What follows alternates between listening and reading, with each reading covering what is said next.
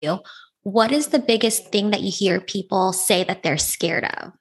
Personal doubt, 1000%, Jan, which is why I was passionate about being on this podcast with you and have this discussion, because self-doubt, it's tied into mental, emotional, and the spirituality of everything that you do.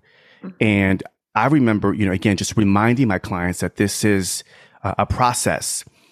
And although it has a negative connotation, Jan, it's self-doubt, the personal doubt, it's there to serve a purpose.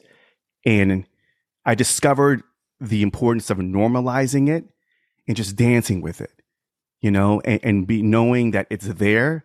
It's kind of like this uninvited guest that crashes the party, but yet you have to learn how to still treat it and respect it, acknowledge it, because we can't empower ourselves to overcome it unless we say, okay, you're here. I'm feeling you. I'm feeling the fear. I'm feeling the self-doubt. I get it.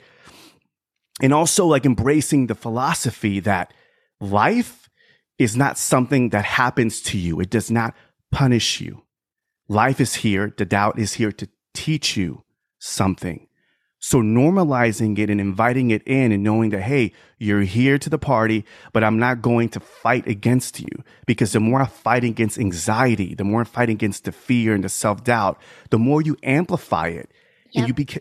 And you make it more real than what it is. And as we know, Jan, that the anxiety and those whispers of doubt and fear, you start thinking about it and you're like, oh man, this is really happening. Nobody really likes me, or I'm not that talented, or, why am I worthy of starting a podcast? Right. And those voices start eating away. And it wasn't until, and I still work through it. I mean, again, it's definitely a work in process, because you're still, we're still navigating through these emotions. But when it does hit me, and whenever I have clients that deal with anxiety and self-doubt, I remind them, hey, listen, it's okay to feel that way, but just know that you don't have to fight against it. Know that it's there to serve a purpose as well. And I think that changes the mindset in moving towards a positive direction. Kind of